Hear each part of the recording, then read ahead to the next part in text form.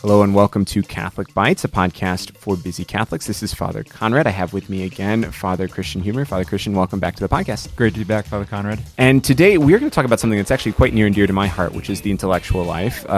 One might say it's near and dear to my heart because I'm a nerd. You're a nerd as well. Thank you. I'll take that as a compliment. Yeah, please do. Well, actually, so it's a funny story. So I had a couple priests when I was at my first parish. I had a couple priests over for dinner, and they were both student priests who were studying at CUA, and so we had them over, and it was the pastor, myself, and these two student priests. And the two student priests were really nerdy, too. And I was like, we were having this great conversation, going back and forth. And then the pastor, who is not a nerd at all, said, I'm a nerd, too. And we're like, no, you are definitely not a nerd. You're way too cool. So anyway, that just came into my mind. Not that there has to be the trade-off, but no, exactly. Although I have cool nerds are few and far between, but whatever. Anyway, we're talking about the intellectual life. We're talking about how to think or the processes of thinking, and along with that, this question of really considering who do I want to think like. Mm-hmm.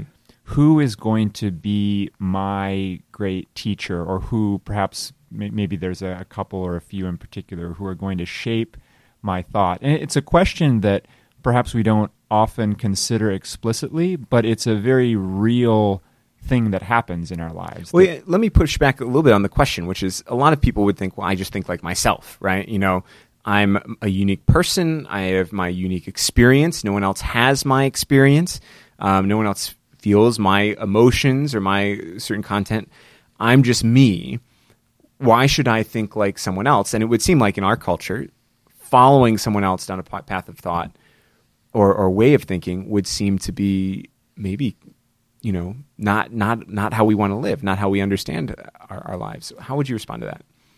First, that there does seem to be something true in that every single person is a unique individual, mm-hmm. totally unprecedented and totally unrepeatable. So there will never be another Father Conrad Murphy. Thank God.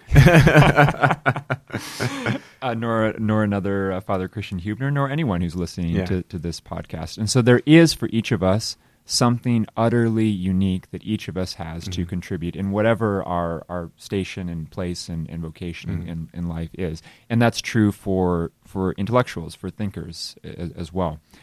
That said, our way of contributing to that always seems to come through first receiving a tradition and incorporating that into our own humanity, created by God uniquely, mm-hmm. true, individually, uniquely, and then passing along that tradition in some way. And maybe the strongest argument for this is just simply the tradition of being a human being, mm-hmm. our very human nature, which we did not create for ourselves. We received from our parents, and in different ways, spiritual and in some cases biological, can be passed on to others as well. But that basic stepping into the human tradition is something that we receive, and then we live out and fashion in different ways according to our uniqueness, but it's first received. Yeah, and I think it's a key point, because I think in our early education, sometimes we see education in terms of just filling up our minds with facts and data and things like that. But really the most important thing we can learn, especially when we're younger, is how to think. And there is a method to it. And if you think you're doing something unique and unrepeatable, usually you're just following some path and you just don't realize that you're going along with the crowd. Something that someone else has done before, and probably much better than I've actually done it. Exactly. So say a little bit more then about, okay, how do I discern or choose how I'm going to learn how to think, or who I'm going to learn from intellectually in order to grow in the intellectual life? Yeah.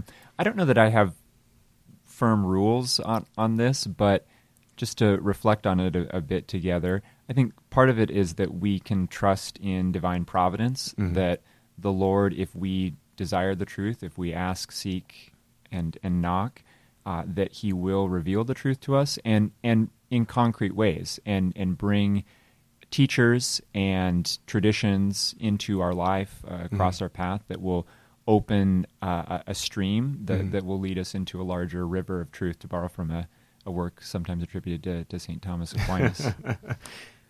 So relying on divine providence, asking, seeking, knocking for the truth, and then looking around at the great intellectual traditions that are in existence right now. And there are identifiable streams that one can choose to explore, and ultimately can choose to be deeply influenced and informed by.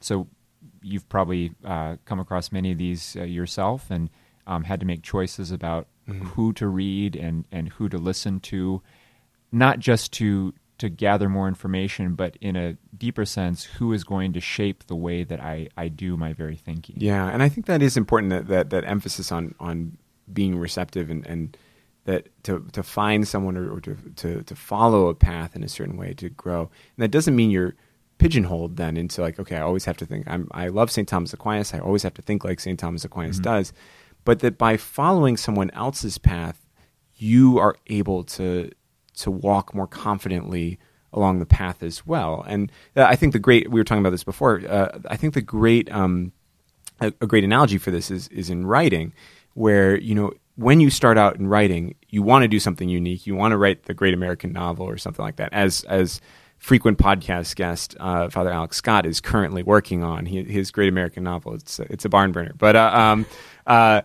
and you think, okay, I'm going to do something unique and fantastic. But usually, if you look at the great authors, they didn't just start like with some flash in the pan, like amazing start. They started by imitating those who inspired them before them, and by doing that, it helped them to find their own voice, and it helped them to understand the mechanics and the beauty and the art of writing. And I think it's the same thing with thinking and with the intellectual life, that there is an art to thinking. And there are people who have been trained to think well, to reason well, to grapple with facts and truth and arguments and come to conclusions, and who can do that in a kind of a natural kind of way. And it's because they've been formed before. And so with the writer, it's who are you reading? Who are the people that you're reading? How wide and deep is your reading? And how are you internalizing that and then using that to your advantage when you write? And then I think it's the same thing with thinking, that, okay, who am I reading? What kind of philosophy or theology or even literature am I reading? And how is that shaping the way I think and the process I go forward with in my intellectual life? Yeah, and also to pay attention to what is a particular writer or thinker's way of thinking. How is that affecting the wholeness of my life? Yeah, because our lives are one whole thing, and to be trained to think well by a great teacher will, in normal circumstances, have a way of elevating and improving and raising our experience of life in many ways that we couldn't even predict. It opens our eyes to see truth and goodness and beauty in ways that will enrich us and make us more open and receptive to these things. Yeah, could you like maybe bring that down to even a more practical or like tangible kind of experience? So that way someone who's listening to this is not just saying, oh, they're just too overeducated, philosophically minded people. Like how is that on a concrete level in someone's life? I can give a personal testimony of that if that would be helpful.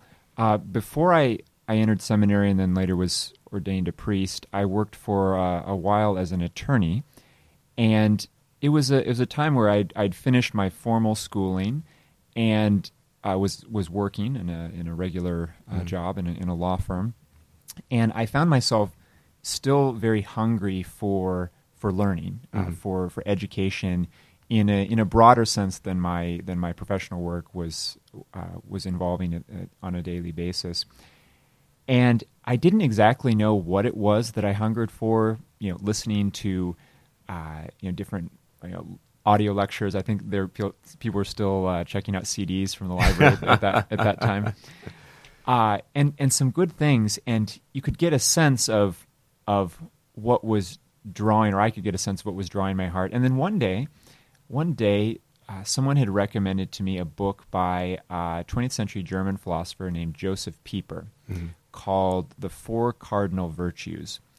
And I read that book, and the experience was something like being in. I was working in Washington D.C., so summer times are very hot and humid, swampy, and it was like being in a kind of hot, humid, jungly swamp, and all of a sudden having this crisp, clean gush of fresh air blow across my face. And I didn't know where it came from.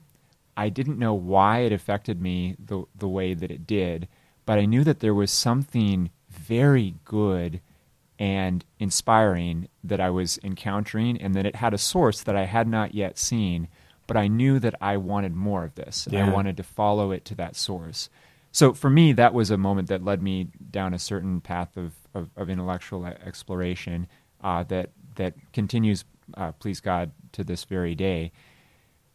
And so I can just offer that as a personal example, that if there are listeners who are searching, who are hungry for truth, to pay attention, to follow your nose, to pay attention to how things strike you in a kind of rich, holistic sense. Yeah, and I would add to that the classics are classic for a reason, right? Mm-hmm. And that our common intellectual tradition of the last several millennia is a good place to start or to look. Yeah. So finding the classics and saying, okay, I want to try and read this not just as a historical exercise, not just to look at this or read this because I have to, because we all should be educated and do this, but to really see, okay, what is it that they were tapping into? Why were they thinking the way they were, and how does that affect my life, and how can I learn more than just, oh, this is what St. Augustine thinks about this, or this is what Aristotle thought about this, but rather seeing how they thought about it and how that kind of can shape my own life and my own way of perceiving things. Because Aristotle and Augustine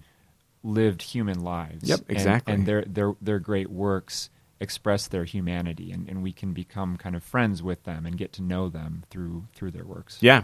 Yeah, as my students like to make fun of me and say, all my friends are bound in leather. So it's very true. Father Christian, thank you so much for joining us on Catholic Bites. Great to be here. And if you thought that this podcast was a breath of cool, fresh air moving across your humid DC summer, or wherever you are in the country summer, then you could find more episodes at CatholicBitesPodcast.com or on Apple Podcasts or on Spotify. Catholic Bites is a production of Catholic Cast Media. Thank you, everyone, for listening, and God bless you.